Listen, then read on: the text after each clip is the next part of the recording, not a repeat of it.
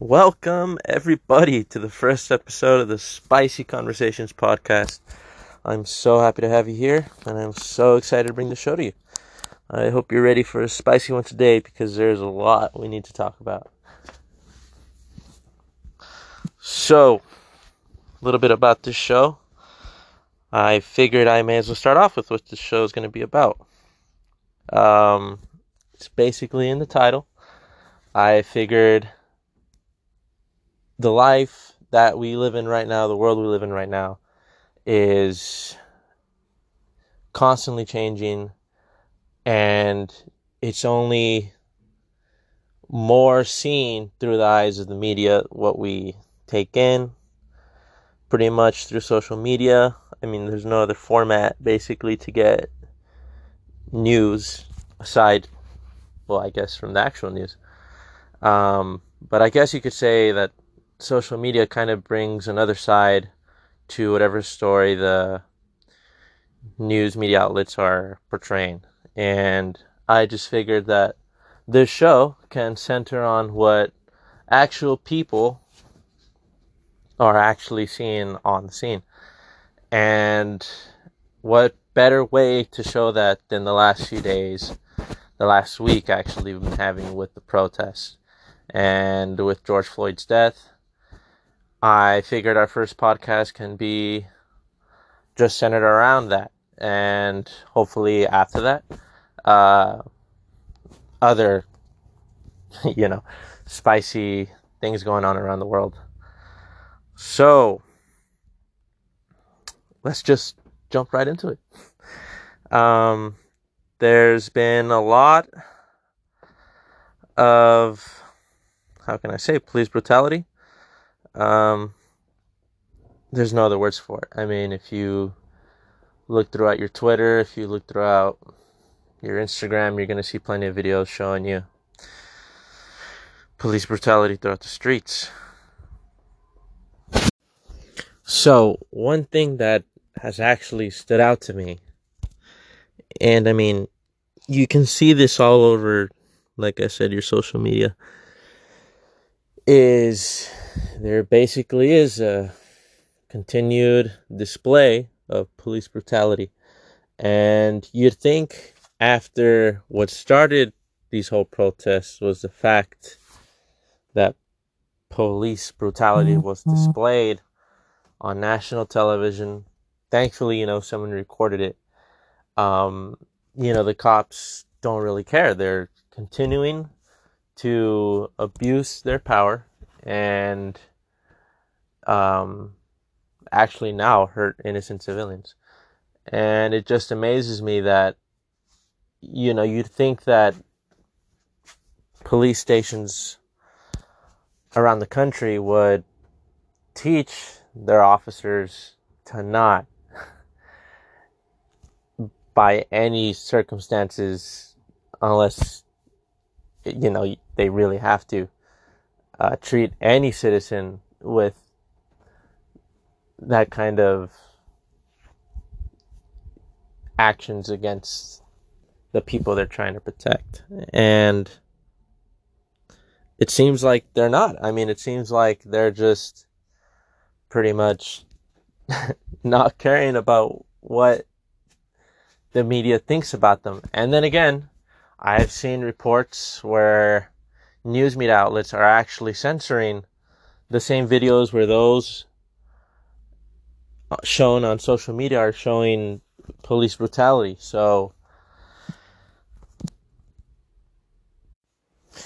and these news media outlets are actually taking certain clips of the videos that are posted on social media and cutting them to not show further police brutality. The one that I saw was in Brooklyn, and the NYPD can kind of be seen edging onto people in their squad car and then slowly coming to a stop. But what they don't show after is that the squad car actually just rams into people right after that. 2 squad cars just ram right into a crowd of protesters and don't stop. And it's a lot of censoring such as this that's going on right now as well. And you can see that, like I said, through the news media outlets. They're just really censoring the police brutality that's going on right now in the United States. And it's interesting because most people just don't know. And I'd have to say that it's people, younger people who actually go through the social media that see that firsthand. I work with some people who are much older than me, and I ask them if they saw certain clips, if they saw this occur in New York, or if they saw this happen in LA, and most of the time they say no. They have no idea what I'm talking about. And so you have, almost one half of people viewing these, frankly, atrocities, and then another half not knowing fully what's going on and confused about the subject. But every time I do ask them what they do know, it's always one thing, and that's the rioters. And that's where the negative connotation starts on the protests that are going around right now. Because usually the news reports the rioting and doesn't follow up with what comes after, which is people from the community actually going out there to clean what had happened the night before in their neighborhood or in their city, or the peaceful protests that come along either before or after the said riots. And I feel like people just really center on the violence and not the message that's trying to come across. And they kind of feel desensitized to it, where they don't even want to look at it anymore. And they just say, you know what, I just want this to be all over. And it's so hard to talk to someone or try to talk to someone about current events if they're not willing to listen and learn. Because the same people who don't want to learn are the same people who are just helping the cycle of change, or rather no change, that can occur when people aren't willing to educate themselves about why protests start at all. And so when they hear the word protest, they just hear the word violence. And that just goes on to a more bigger scale where they hear protest equals the word people of color. And that's just not right. The point of the matter of protest is that we should be looking at the underlying issue of why people are protesting at first and not close ourselves off to what's going on. But anyways, let's keep going on with the spicy conversation.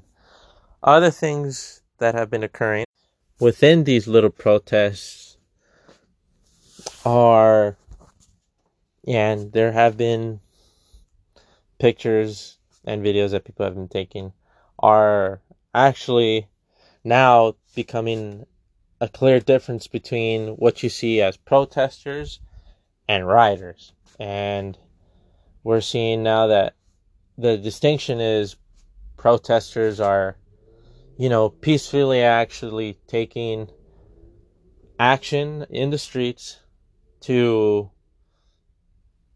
tell people, to tell their government, this is the change we want to see. And the rioters actually hide behind these protesters and incite the violence. So if you can visualize it in your mind, you have the protesters at front actually confronting the police, holding their ground, demanding change. And then you have rioters in the back, and they're actually waiting for the chance when they can see that the crowd is getting kind of edgy, kind of rowdy, that they start the violence.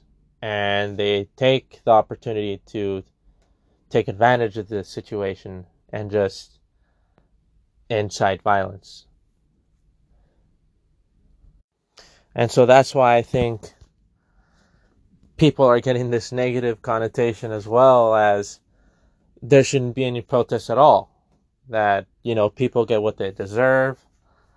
If you don't want to get hurt, just don't go out and protest.